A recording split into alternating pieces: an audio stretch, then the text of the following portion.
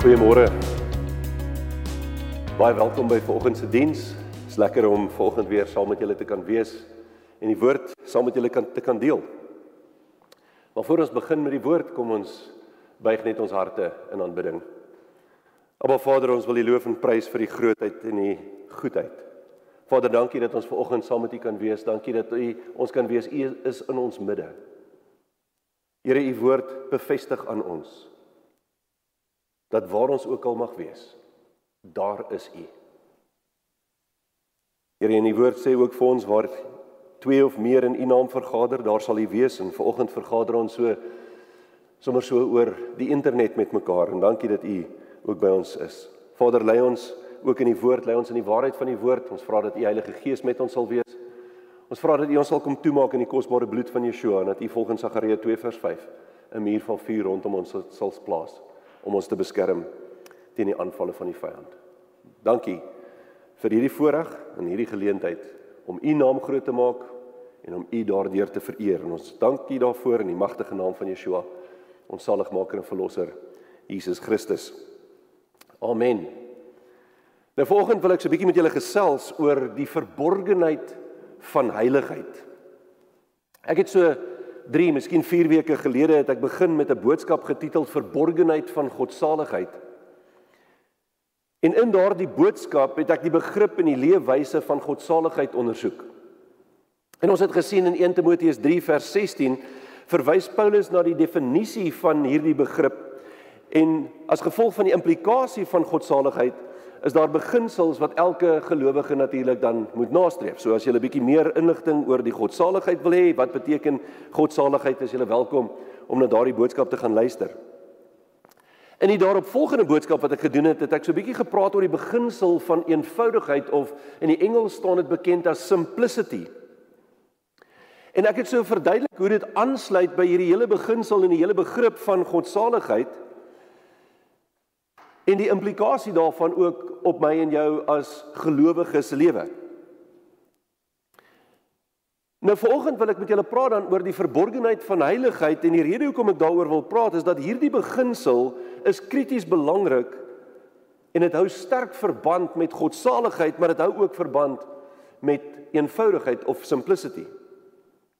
En toe ek hierdie boodskap van die verborgenheid van godsaligheid gedoen het, het ek 'n aanhaling aan julle voorgehou wat iemand gemaak het wat die verskil tussen heiligheid en godsaligheid uitgebeeld het. En dit het vir ons gesê, holiness is positional, based on our relationship to God. Met ander woorde, as ons gaan kyk na heiligheid, dan sien ons, dit kom uit verhouding met Vader uit. Godliness is always practical, based on revelation of God.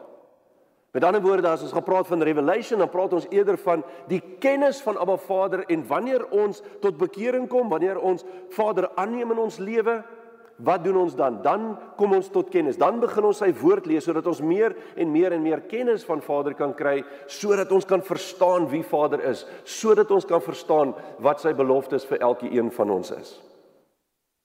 So hoekom dan is heiligheid so belangrik vir ons as gelowiges? Jy sien, heiligheid is 'n opdrag van Abba Vader.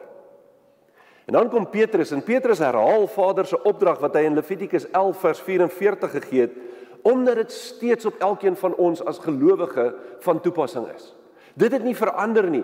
Vader sê dit in Levitikus, sê dit aan sy volk Israel, maar vandag is ek en jy ook deel van sy volk, omdat ons as gelowiges tot Vader kom en deel word van hom, en daarom geld dieselfde beginsel vandag ook vir my en vir jou.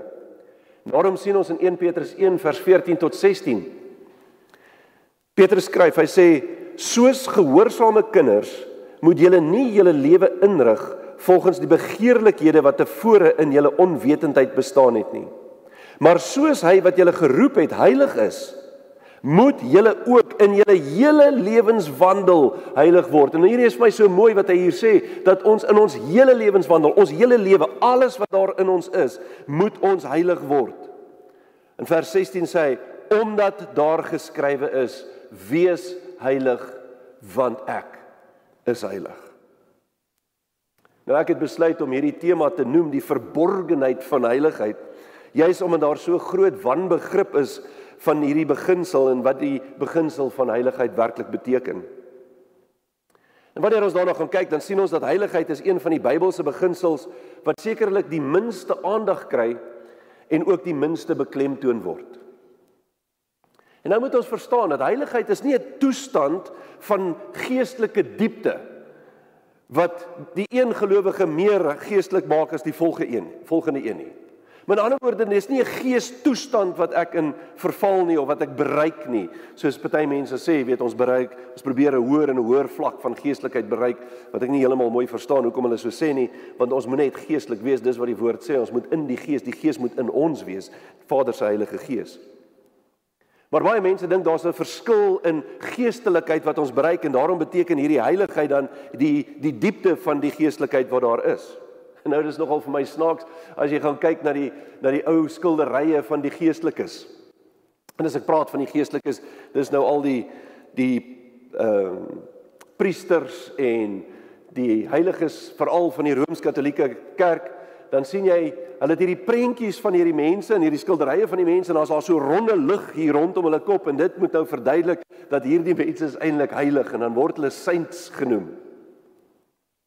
En eendag het ek bespreek wat daar die stappe was om as 'n saint of 'n heilige verklaar te word en dit staan glad nie in die Bybel nie en dit is glad nie wat die woord daarmee bedoel nie. Dit gaan nie oor die ou heiligkie wat jy om jou kop het nie.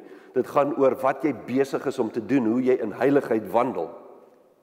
Jy sien, heiligheid is soortgelyk aan liefde. Heiligheid is 'n werkwoord. Dit is iets wat jy doen, dit is hoe jy optree, dit is wat heiligheid werklik beteken. En dit is hoe jy optree uit verhouding met Vader. Dit is waaruit heiligheid dan gebore word. So heiligheid is nie 'n toestand van jou gemoed nie. Heiligheid is 'n kragtige, praktiese en positiewe goddelike leefwyse, afgesonder van sonde en afgesonder tot God. So as ek net daai mooi kan verduidelik, wat beteken dit om afgesonder te wees van sonde? Dit beteken ek draai weg van sonde af, ek leef nie in sonde nie, ek probeer om sonde totaal en al te vermy en dit uit my lewe uit te kry. Afgesonder tot God beteken ek nader tot Vader en ek doen alles wat hy van my verwag en ek maak soos wat hy vir my gesê het, die instruksies wat Vader vir my in sy woord gegee het. So wat beteken heiligheid dan werklik? Wanneer ons in die Grieks daarna gaan kyk, dan is daar 'n betekenis, 'n belangrike betekenis, en kom ons gaan kyk daarna. Die eerste betekenis daar is die woord hagiosmos. En die woord hagiosmos kom van 'n kernwoord af, en die kernwoord noem hulle G37, ek gaan nou daaroor praat, daardie kernwoord wat G37 is die woord hagiazo. Maar kom ons gaan kyk eers na hagiasmos.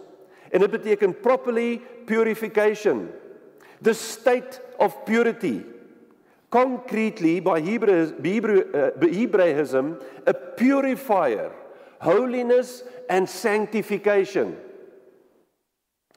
So hierdie woord, soos ek gesê het, word dan afgelei van hierdie kernwoord hagiazo. En as ons gaan kyk na hagiazo, wat die Griekse Strongs woordjie of die Griekse Strongs nommer G37 is, dan kyk ons wat dit beteken en dan sien ons hagiazo beteken to render or acknowledge, or to be venerable or hallowed, to separate from profane things and dedicate to God. Is dit nie belangrik daai nie?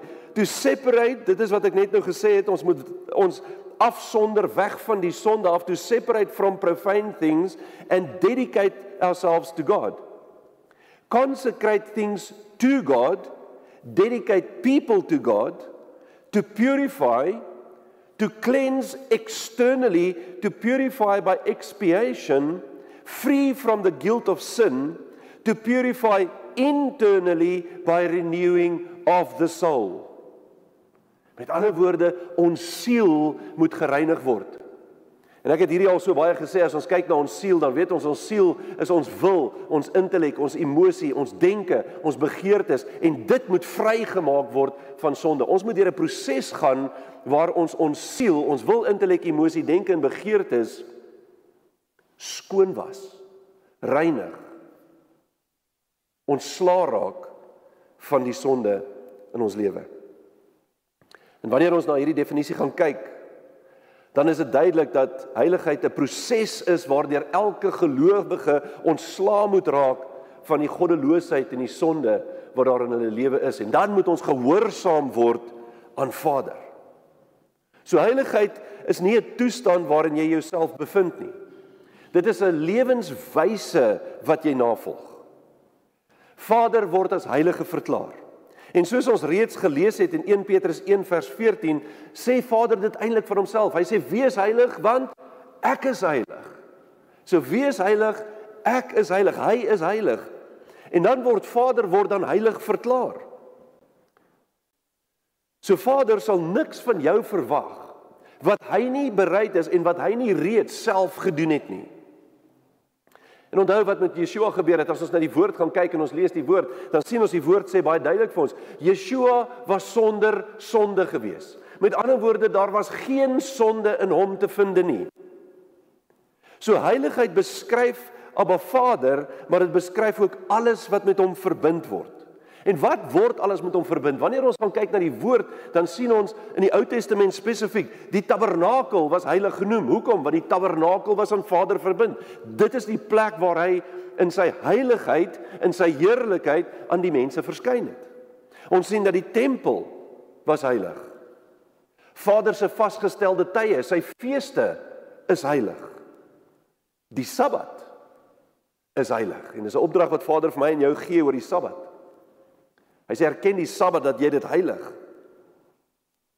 En dan verwag hy dit ook van elke mens wat tot hom verbind is. As ek en jy aan Vader verbind is, die oomblik wanneer ek en jy tot bekering kom, die oomblik dat ons lewe oorgee aan Vader, dan is ek en jy verbind met hom en dan verwag hy ook heiligheid van my en jou. En net vir interessantheid, as jy gaan kyk het wat Vader gesê het, hy het gesê vir die priesters, hy sê, heilig al die goed wat in die tempel gebruik moet word. So met al die implemente, die tent self, elke ding was geheilig, dit was skoongemaak, dit was gereinig. En daarom is hierdie woord heilig beteken 'n proses wat moet deurgegaan word, sodat dit wat heilig moet wees, verander word. Dit is wat met my en jou moet gebeur. Ek en jy moet ook verander word in heiligheid. Luister net wat Hebreërs sê, hoe belangrik heiligheid vir jou en vir my is. In Hebreërs 12 vers 14 tot 15 lees ons. Hy sê, jaag die vrede na met almal. En die heiligmaking waarsonder niemand die Here sal sien nie. En pas op dat niemand in die genade van God veragter nie. Dat geen wortel van bitterheid opskiet en onrus verwek en baie hierdeur besoedel word nie. Dit is so belangrik. Luister net mooi weer na vers 14. Jaag die vrede met almal na en die heiligmaking waarsonder niemand die Here sal sien nie. Hierdie Hebreëse begrip om Vader te sien beteken dat jy as gelowige Vader se teenwoordigheid en Vader se seën sal beleef en dat ons dit sal kan geniet. Daar is twee tipes heiligheid. Die eerste tipe heiligheid is, noem ons seremoniële heiligheid. En dit is die tipe heiligheid wat in die woord, as ons in die woord gaan kyk, dit is die tipe heiligheid wat deur die Fariseërs openbaar is. En dan kom Yeshua, en Yeshua noem hierdie Fariseërs, noem hy skynheilig. Hy sê dat hulle skynheilig is, en dat hulle nie eintlik heilig is nie, maar hulle hou voor dat hulle heilig is. En natuurlik weet ons van die Fariseërs, Yeshua het 'n paar ander name ook aan hulle toegeken. En in Matteus 23 is daar verskeie dinge waarvan Yeshua hulle dan natuurlik beskuldig. En jy kan gerus daai gedeelte gaan lees bietjie Matteus 23 volledig deur en gaan kyk presies wat Yeshua daar vir hulle sê. En dan praat hy oor hierdie hele aspek van skynheiligheid en hoe ons dit moet vermy en hoe ons nie so moet wees nie. Nou so 'n paar goed wat ek wil uitlig ten opsigte van wat hy van hulle gesê het. Die eerste ding wat hy noem is hy sê hulle praat maar hulle doen nie. So wat hulle gedoen het, hulle sê vir ander mense wat om te doen, maar self voer hulle dit nie uit nie. En daarom as ek en jy as gelowiges in 'n posisie staan waar ons ander mense moet leer, moet ons doen wat ons leer. Ons kan nie vir ander mense sê wat om te doen en dit nie doen nie, want as ons dit doen, dan is ons skynheilig. Hulle verwag van ander mense om reëls na te kom. Hierdie reëls wat hulle van die ander verwag om na te kom, is reëls wat hulle self gemaak het. Hulle het Vader se woord gevat en besluit dis nie goed genoeg nie en hulle het addisionele goed gaan bylas en nou het hulle die mense gedwing om die reëls wat hulle geskep het te volg. Maar self het hulle niks gedoen nie. Self het hulle nie hulle reëls gevolg nie. Hulle doen sekere dinge om die eer van mense te ontvang. En hulle doen goed om deur mense raak gesien te word. Hulle het op die straathoeke gestaan en bid. Hulle het groot gebedsrieme om hulle arms en hulle hoofde vasgebind om heilig te lyk. En as jy wil weet hoe 'n gebedsriem gelyk het, dit was so 'n leerband wat hulle om hulle arms gedraai het en 'n leerband wat hulle om hulle voorkop gesit het. En aan daai leerband was so 'n klein boksie gewees en binne in die boksie het hulle 'n klomp skrif ingesit en dan het hulle die goed nou daar om hulle arms gedraai en dan het hulle gestaan en bid met die skrif wat aan hulle vasgebind is aan die voorkop en ook aan hulle arm. En wat die fariseërs gedoen het, hulle het nie net 'n gewone boksie gevat en 'n riem gesit nie, dit moes groter gewees het en beter as enigiemand anders, sodat almal kon raak sien wat hulle gedoen het. En dan, wat vir my nogal interessant was, die woord het gesê dat daar moet sekere tossels aan die punte van hulle klere vasgemaak word. Die woord daarvoor in die Hebreëse tzitzit. En daardie tzitzit was daar om hulle te herinner aan die wet van God. Dit het hulle herinner aan die woord van Abba Vader, die instruksies van Abba Vader, en wanneer hulle dit gesien of daaraan gevat het, moes hulle onthou het wat Vader vir hulle in hulle woord gegee het. En vandag is dit nie nodig dat ek en jy daardie tosseltjies moet dra nie, want ons het die Heilige Gees in ons wat ons herinner aan alles wat in die woord van God vir ons gesê word. Maar hulle het dit gedoen, en wat hulle gedoen het, hulle tossels was baie groter as al die ander mense se, sodat die mense kon sien hoe heilig hulle werklik is. En dan wat hulle ook gedoen het, hulle het in die belangrikste kamers en in die voorste gestoeltes gesit, om die mense daardeur te beïndruk, om hulle te wys hoe belangrik is hulle, dat hulle altyd moet voorwees, altyd in die beste plekke moet wees. En dan het hulle almal geloop en groet op straat. En dan het hulle daarvan gehou dat die mense hulle rabbi genoem het. En Yeshua sê dit help nie. Ons doen al hierdie dinge, maar ons lewe, ons siel is nie skoon nie, want dan kan ons nie heilig wees nie. Maak nie saak hoe ons probeer lyk nie, maak nie saak hoe lyk die klere wat jy aantrek en hoe heilig die klere te voorkom nie. Heiligheid het niks te doen met die fisiese nie, dit het te doen met dit wat jy verander in jou lewe. En al hierdie dinge wat hulle gedoen het was seremonieel. En hulle het dit gedoen om 'n heilige front voor te hou, maar hulle harte was ver van Vader af. En Yeshua sê vir hulle in Matteus 23 vers 13, hy sê, maar wee julle skrifgeleerdes en fariseërs, geveinsdes, want julle sluit die koninkryk van die hemele toe vir die mense, want julle gaan self nie in nie, en die wat sou ingaan, laat julle nie toe om in te gaan nie. En wat beteken dit as hy sê, julle sluit die koninkryk van die hemel? Ons weet, koninkryk is die Griekse woord basileia, wat beteken die autoriteit om te heers. So wat sê hy vir hulle? Hy sê, julle keer dat die mense hier op aarde in goddelike autoriteit kan wandel. En dan weet ons dat dit ook beteken die koninkryk van die hemele, as ons gesien het die woord sê, en die koninkryk van die hemele het naby julle gekom, dan praat die woord eintlik van Yeshua wat in ons midde is. En Yeshua was in hulle midde, hy het intussen hulle gelewe en hulle het hom nie raak gesien nie. Hulle het hom nie erken nie. En deur hulle heiligheid of skynheiligheid verhinder hulle ander om in die teenwoordigheid van Vader te leef, omdat hulle vals doktrines verkondig het. Hulle het nie in Yeshua as die Messias geglo nie. Hulle het hom nie erken nie. Hulle het hom verwerp. En deur hulle verwerping van Yeshua het hulle ander valslik daardeur beïnvloed. Hulle het 'n binding op die mense geplaas om hulle doktrines te volg en om nie die waarheid van die woord raak te sien nie. En weet julle, is vir my so interessant, daar was nog 'n tyd in redelik onlangs, waar daar gesê is dat ons moet liewers nie die Bybel lees nie, ons moet die Bybel los vir die geleerdes, vir die ouens wat geswat het, want net hulle kan die Bybel verstaan. En dit is nog nooit die waarheid gewees nie. Elke een van ons het toegang tot die woord, elke een van ons het die Heilige Gees in ons om die woord van God deur aan ons te openbaar. Soos wat hierdie mense was, so sê Yeshua, moet ons nie wees nie. Dan is daar die tweede tipe heiligheid, en die tweede tipe heiligheid is ware heiligheid. En ware heiligheid beteken om in die karakter van Yeshua te lewe, om sy karakter aan te neem en dan daarvolgens te kan lewe.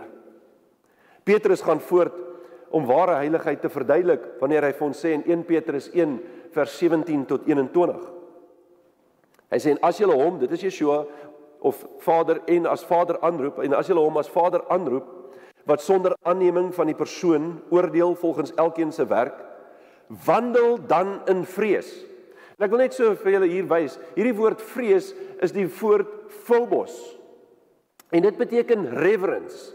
Dit beteken om respek en eer aan Vader te betoon. En dit is nogal vir my interessant as jy gaan kyk na die Griekse vertaling daarvan, dan praat hulle ook van reverence for one's husband. En wat weet ons? Ons weet Yeshua is ons bruidegom. Vader het 'n huweliksoffer aan Israel gemaak by die berg Sinai. So met ander woorde, dit is dieselfde tipe eer en verheerliking wat ons aan Vader moet rig. So die vrees is nie om bang te wees nie, maar om eer aan Vader te bewys. So hy sê, ek gaan net daai stukkie weer lees. Wandel dan in vrees gedurende die tyd van julle vreemdelingskap, omdat julle weet, en daai vreemdelingskap beteken wanneer ons nog nie by Vader is nie.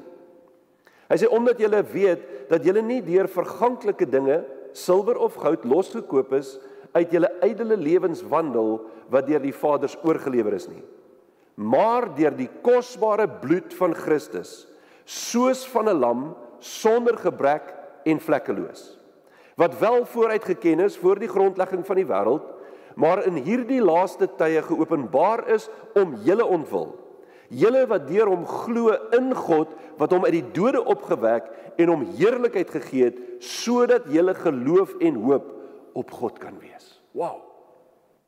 So hy sê in al hierdie dinge moet ons geloof en ons hoop steeds op Vader gerig wees.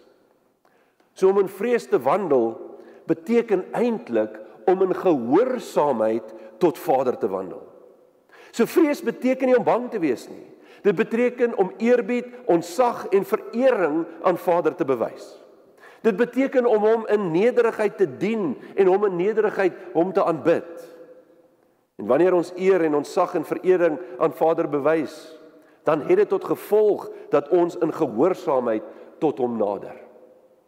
En dit word baie duidelik aan ons oorgedra in Deuteronomium. Deuteronomium 6 vers 1 tot 3. Dit sê, dit is dan die gebod, die insettinge en die verordeninge wat Jahwe julle God beveel het om julle te leer, sodat julle dit kan doen in die land waarheen julle oortrek om dit in besit te neem. Dat jy Jahwe jou God kan vrees, en hier gee hy verduideliking dan wat die vrees beteken, dat jy Jahwe jou God kan vrees om al sy insettinge en sy gebooie wat ek jou beveel te hou.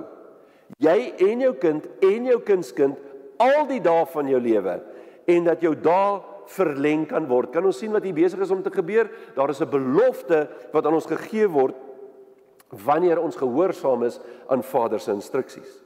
Hy sê, hoor dan Israel en onderhou dit sorgvuldig, dat dit met jou goed kan gaan en dat jy baie kan vermenigvuldig, soos Jahwe die God van jou vaders jou beloof het, 'n land wat oorloop van melk en honing. En wat so mooi is van hierdie gedeelte, dit wat hier volg, is die gedeelte wat ons noem die Shema. En Shema beteken net om te hoor. En dan kom hy in vers 4 en vers 5 en dan sê hy, hoor Israel, die Here jou God is 'n enige Here. En daarom moet jy die Here lief hê met jou hele hart, jou hele siel, al jou verstand en al jou krag. En dit is wat hy hier vir ons sê, gehoorsaamheid aan sy woord. Gehoorsaamheid aan sy woord bring ons nader tot God, bring ons in verhouding met Vader. En luister mooi, die woord is nie daar om jou te straf nie. Maar Vader wil net die beste lewe vir jou hier op aarde hê. So gehoorsaamheid aan sy woord beteken dat ons daardie goeie lewe hier op aarde kan beleef. In die laaste paar weke het baie hoë eise aan baie mense gestel.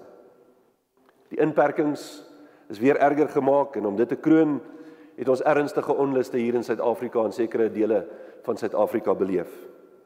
Dit is my so wonderlik is dat hoe die mense bymekaar gekom het en te mekaar te help nadat die mense wat die goed verwoes het, verdwyn het. Mense weer bymekaar gekom, mekaar te ondersteun, mekaar te help om dinge weer te herstel. Dan vir 'n klomp van ons het daar mense naby ons doodgegaan, gesterf van COVID. Maar my vraag is dit, wat het dit aan jou heiligheid gedoen? Het jy in vrees verval? Het jy dalk 'n doemprofeet geword? Of het jy die doemprofete gevolg? Het jy al die negativiteit rondgestuur aan almal en gesê, kyk net hoe lyk dit, kyk wat is besig om met ons te gebeur? Of het jy in gehoorsaamheid en in nederigheid aan Abba Vader jou hoop op hom gevestig? Die woord sê vir ons, wees in alles dankbaar. Die woord sê vir ons, Paulus het dit mooi gestel, hy sê ek was in alles tevrede, of het goed of sleg met my gegaan het, ek was steeds tevrede met die omstandighede waar ek in my bevind het. Hoekom was hy tevrede met sy omstandighede? Want hy is tevrede met sy posisie in God. Hy was tevrede met wie Vader in sy lewe was. Hy was tevrede met dit wat Vader besig was om in sy lewe te doen. Hy was tevrede daarmee, dat hy geweet het, dat hy gered is. Jy sien, heiligheid beteken dat ons sal leef soos wat Vader van my en jou verwag om te leef. Ons is aan Vader verbind deur die verbond wat ons deur die bloed van Yeshua met hom het. En hierdie verbond is 'n ewige verbond. Verbind aan sy ewige woord. En ons weet dat sy woord die waarheid is. En daarom sê Petrus vir ons in 1 Petrus 22 vers 23. Hy sê, as julle in gehoorsaamheid aan die waarheid julle siele deur die Gees tot ongeveinsde broederliefde gereinig het, moet julle mekaar vurig lief hê uit 'n rein hart.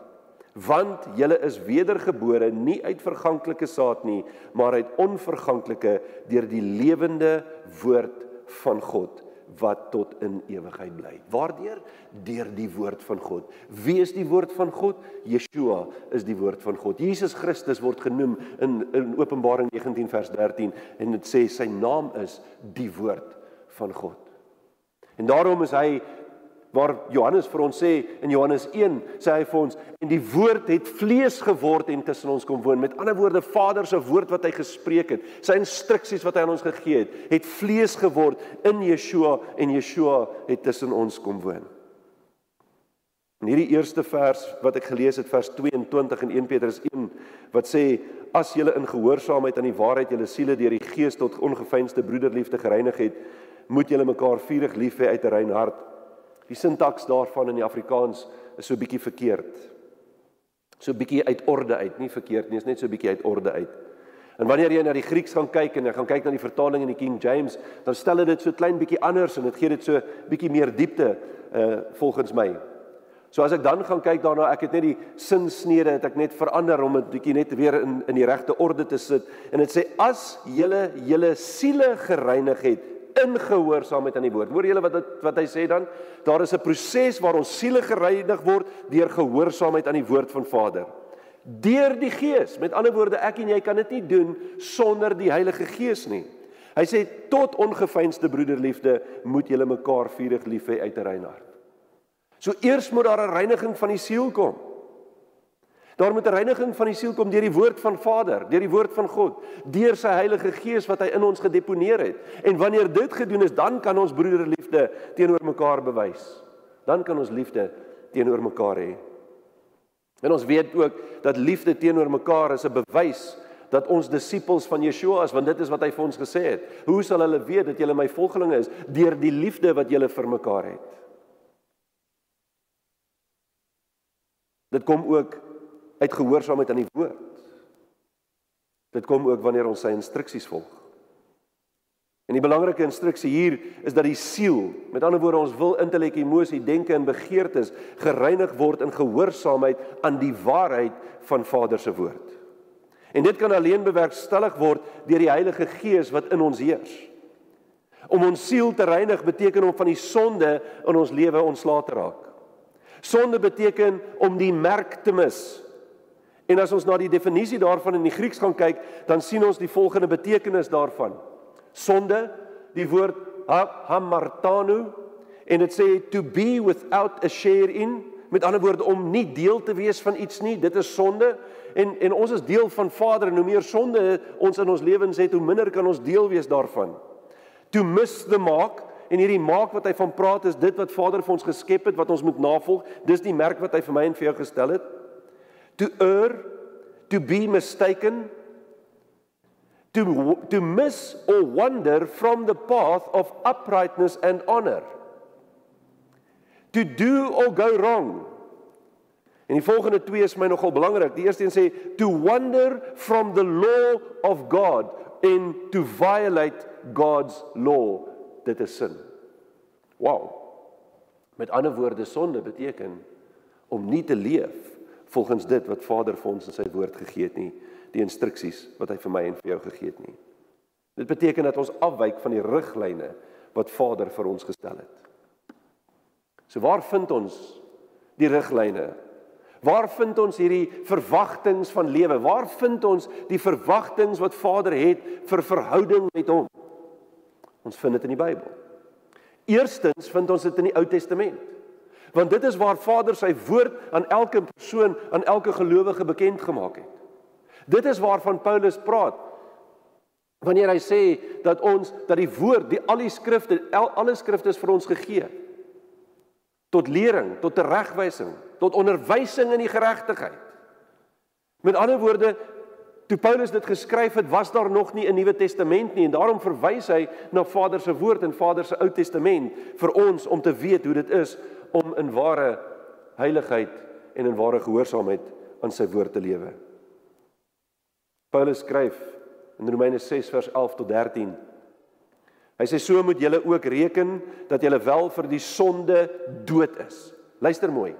Julle moet reken dat julle vir die sonde dood is, maar lewend is vir God in Christus Jesus ons Here. Laat die sonde dan in julle sterflike liggaam nie heers, dat julle aan sy begeerlikhede gehoorsaam sou wees nie. Met ander woorde, hy sê vir ons, moenie gehoorsaam word aan die sonde nie. Wat beteken dit om gehoorsaam te word aan die sonde? Dit beteken om sonde te doen. Vers 13, en moenie julle lede stel tot beskikking van die sonde as werktuie van ongeregtigheid nie. Werktuie van ongeregtigheid. Weereens, dit is 'n aksie wat uitgevoer word, dit is wanneer ons in sonde leef, dit is wanneer ons sonde doen. Hy sê, maar stel julleself tot beskikking van God as mense wat uit die dode lewend geword het, en julle lede as werktuie van geregtigheid in die diens van God. So wat sien ons hier? Heiligheid beteken dat ek en jy iets moet gaan doen. Ons moet daders van die woord begin word. Weet julle, dit is vir my so snaaks, dat daar so baie mense wat dink dat wanneer jy tot bekering kom, dat alle sonde verdwyn het. En dat jy nou glad nie meer kan sondig nie, want jy's nou 'n kind van die Here, en maak nie saak wat jy doen nie, dit word nie as sonde gereken nie. Jy kan gaan doen net wat jy wil, net soos jy wil, net wanneer jy wil, en dit sal fyn wees, want Vader se genade sal dit cover. En ons het 'n ding van Vader se genade gemaak, ons het dit hierdie super grace genoem. Wat sê, ek hoef nie bekommerd te wees oor sonde nie. Ek hoef nie eers my sonde meer te bely nie. Want Yeshua het al die sonde weggevat toe hy aan die kruis gesterf het. En dis nie waar nie. Om werktuie in die diens van Vader te wees, beteken dat ons afgesonder sal wees tot aanbidding en diens van hom. Afgesonder weg van die sonde af. Heiligheid is 'n kenmerk van Vader. En dit gaan altyd gepaard met sy teenwoordigheid in jou lewe. En teenwoordigheid beteken ook intimiteit, en daarom vloei heiligheid uit verhouding met Vader. Maar daar is ook 'n praktiese aspek van heiligheid. En dit verwys na ons aktiewe proses om van die sonde in ons lewe ontslae te raak. En hoe meer ek en jy op ons verhouding met Vader konsentreer, hoe meer sal ons lewenswyse heiligheid demonstreer. En soos Petrus gesê het, gehoorsaamheid aan die woord en broederliefde sal as gevolg van ons heiligheid gedemonstreer word. Heiligheid word die bewys van Vader se teenwoordigheid in die gelowige se lewe. En wanneer ons die eienskappe van Vader en Yeshua uitbeeld in alles wat ons doen, dan is ons heilig. Wanneer ons sy karaktereienskappe aanneem, wanneer ons lewe volgens Galasiërs 5 vers 22, waar die vrug van die Gees aan ons geopenbaar word, dan begin ons in heiligheid lewe, wanneer ons daardie karaktereienskappe deel van ons eie lewens maak.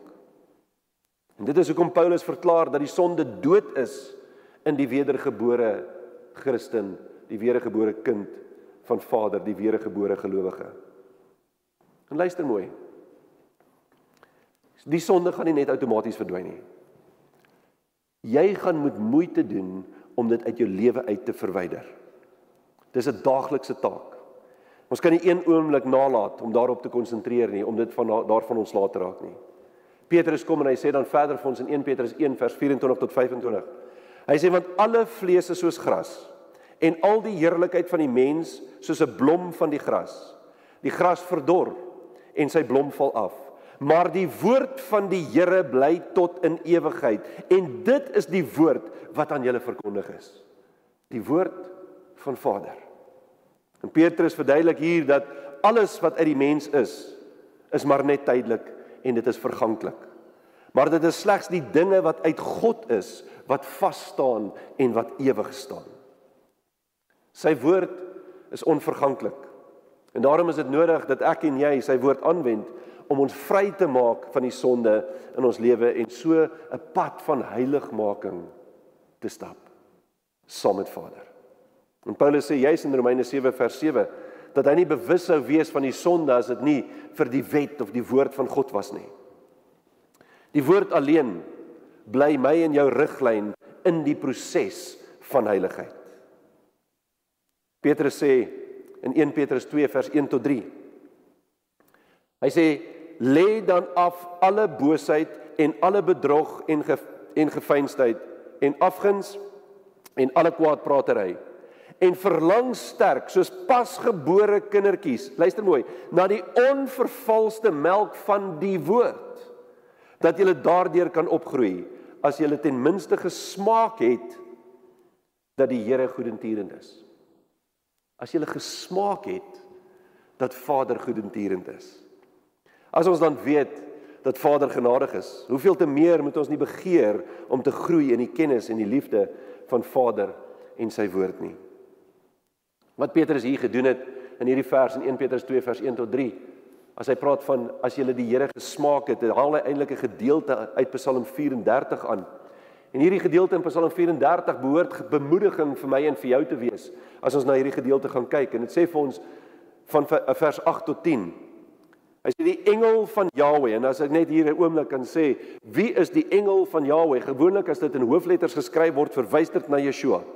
Hy sê die engel van Yahweh trek 'n laar rondom die wat hom vrees en red hulle uit. Smaak en sien dat Yahweh goed is. Welgeluksalig is die man wat by hom skuil.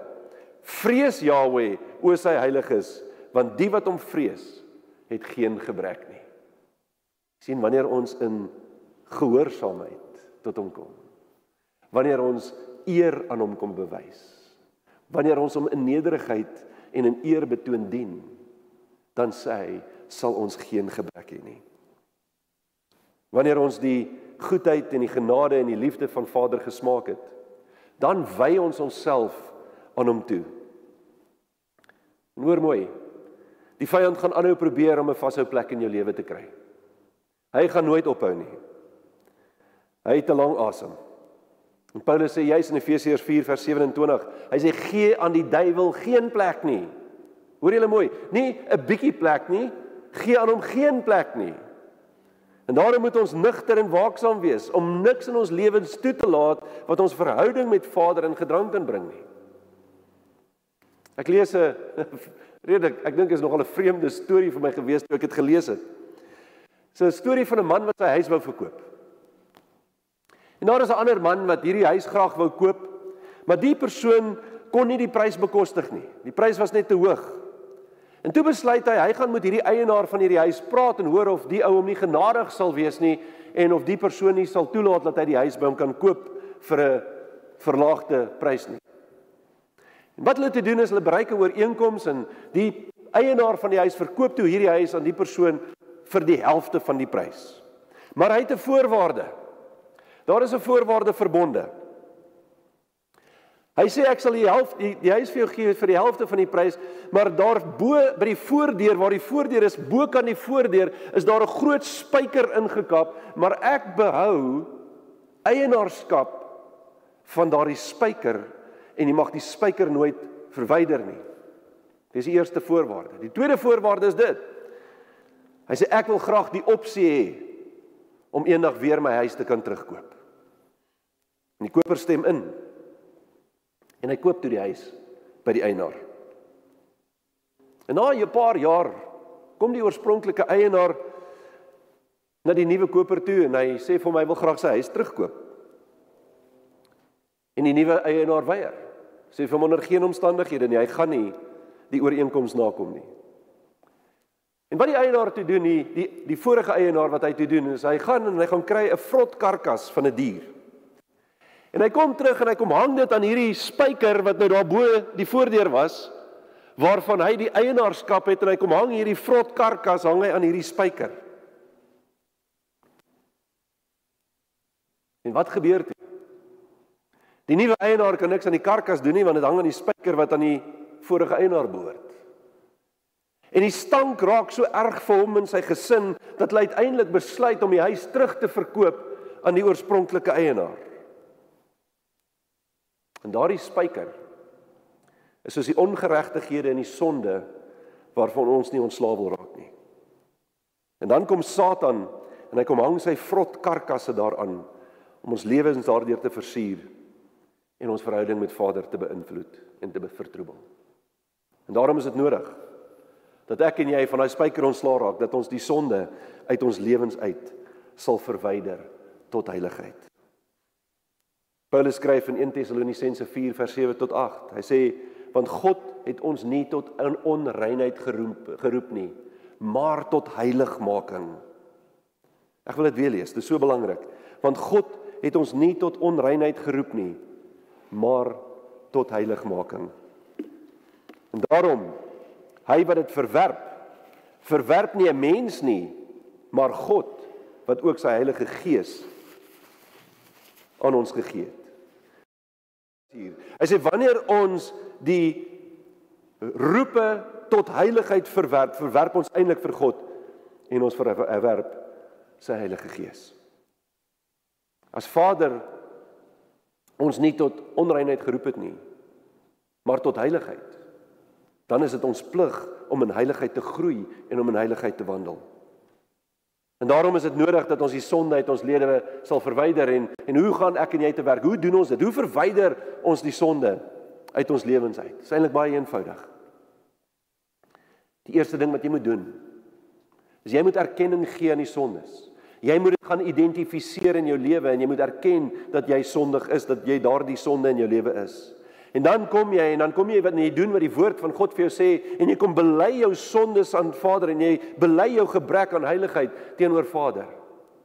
En die woord sê baie duidelik vir ons, as jy jou sondes bely, God is getrou en regverdig om ons sondes te vergewe en ons van alle ongeregtigheid te reinig. Draai weg van jou sondige lewe. En vra vir Vader om jou deur sy Heilige Gees daarin te lei en te ondersteun.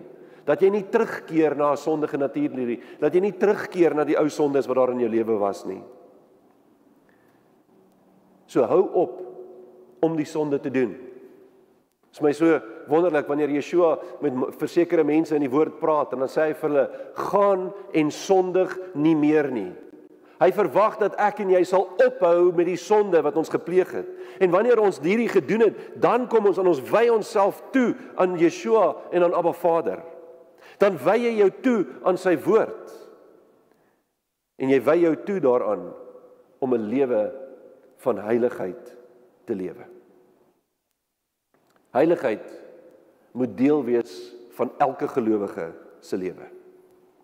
So wanneer ons tot geloof in Vader en Yeshua kom, dan pas ons godsaligheid in ons lewe toe, deur 'n erns met Vader en sy woord te maak. En wanneer ons ernstig is oor hom, dan vermeerder ons kennis van hom, en dan word ons verhouding versterk, en dan begeer ons om in heiligheid te wandel. En wanneer ons in heiligheid wandel, word ons lewe meer en meer simplisties, word ons lewe eintlik meer eenvoudig, want ons begeerte is dan nie meer na die aardse besittings en weelde nie, maar dan is ons begeerte na ewige lewe saam met Vader. Dan is ons fokus op hom, en dan kan ons in die volle waarheid van sy woord leef. Dan streef ons na bruidskap met die ewige bruidegom wat Yeshua is. En mag dit elkeen van ons se begeerte wees, om so ons verhouding met Vader te kan uitleef, om ons fokus op hom gerig te hou, om 'n begeerte te hê om in heiligheid te wandel.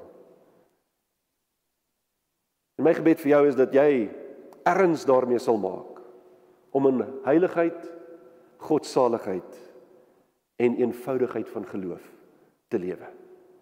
En mag dit waar wees vir elke een van ons. Mag elke een van ons in hierdie toestand leef. En so Vader daardeur verheerlik en Vader daardeur dien. Kom ons buig ons hoofde in dankbaarheid teenoor hom. Aba Vader, Here, U wat die skepper van die hemel en die aarde is. U wat 'n heilige God is. U wat 'n belofte aan ons gemaak het. U wat vir ons die versekering gegee dat U is heilig en daarom verwag U dat elkeen van ons ook heilig sal wees. Soos wat U heilig is, afgesonder vir U. Vader, ons is sondige mense.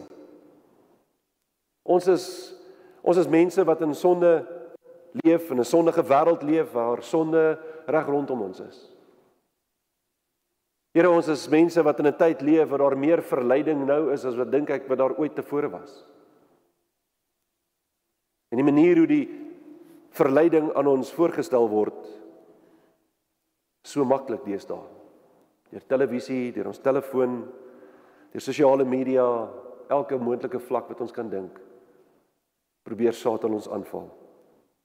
Vader, op elke moontlike vlak wil hy kom probeer om daardie vrot karkas aan die spyker voor ons voordeur te kom hang. En daarom kom vra ek vanmôre, Vader, dat U kom en ons te help om daardie spyker te verwyder. Ons kan dit alleenlik doen deur die Heilige Gees. Ons kan dit alleenlik doen deur die krag wat Yeshua vir ons gee, en daarom vra ons, Vader, dat U ons daarin sal lei, dat U ons die krag sal gee, en dat U ons nader na U toe sal trek, sodat ons fokus op U kan wees, sodat ons begeerte na U sal wees, sodat ons begeerte sal wees om 'n ewige lewe saam met U te lei, sodat ons heiligheid sal nastreef. Dankie dat ons kan weet, Here, dat U ondersteun ons en help ons in elke aspek daarvan. Daarom loof en prys ons U vanmôre in die magtige naam van Yeshua, ons saligmaker en verlosser, Jesus Christus. Amen.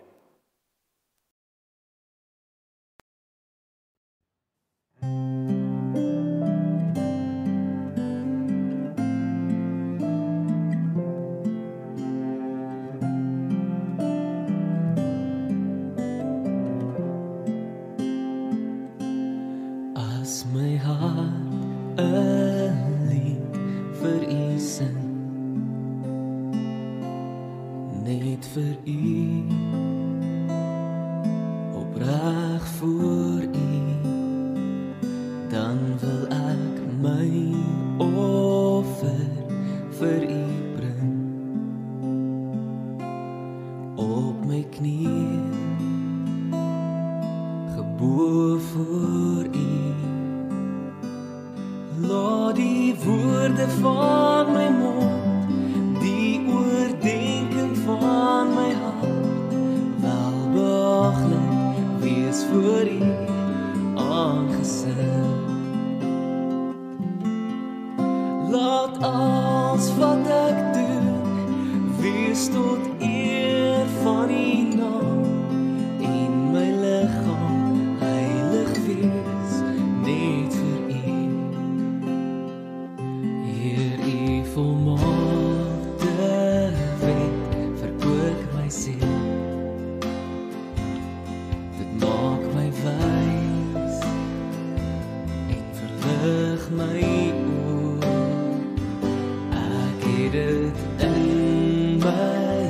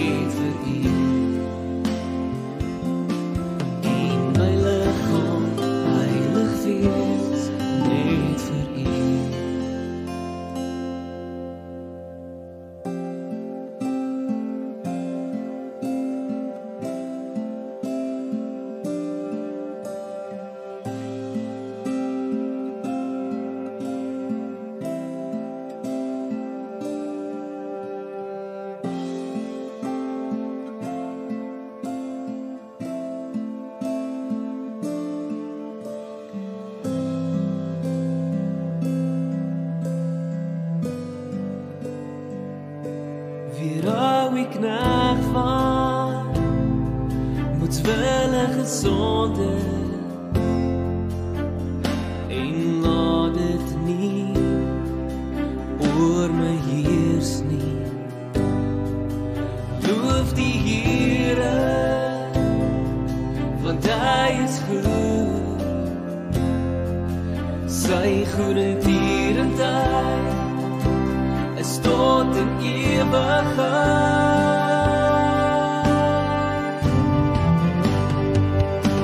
So laat die woorde van my mond, die oordeenking van my hart, welbehaaglik wees vir U aangesig. Laat alles wat ek doen, wees tot eer van U naam, en my liggaam heilig wees, net vir U. En my liggaam heilig wees, net vir U. En my liggaam heilig wees, net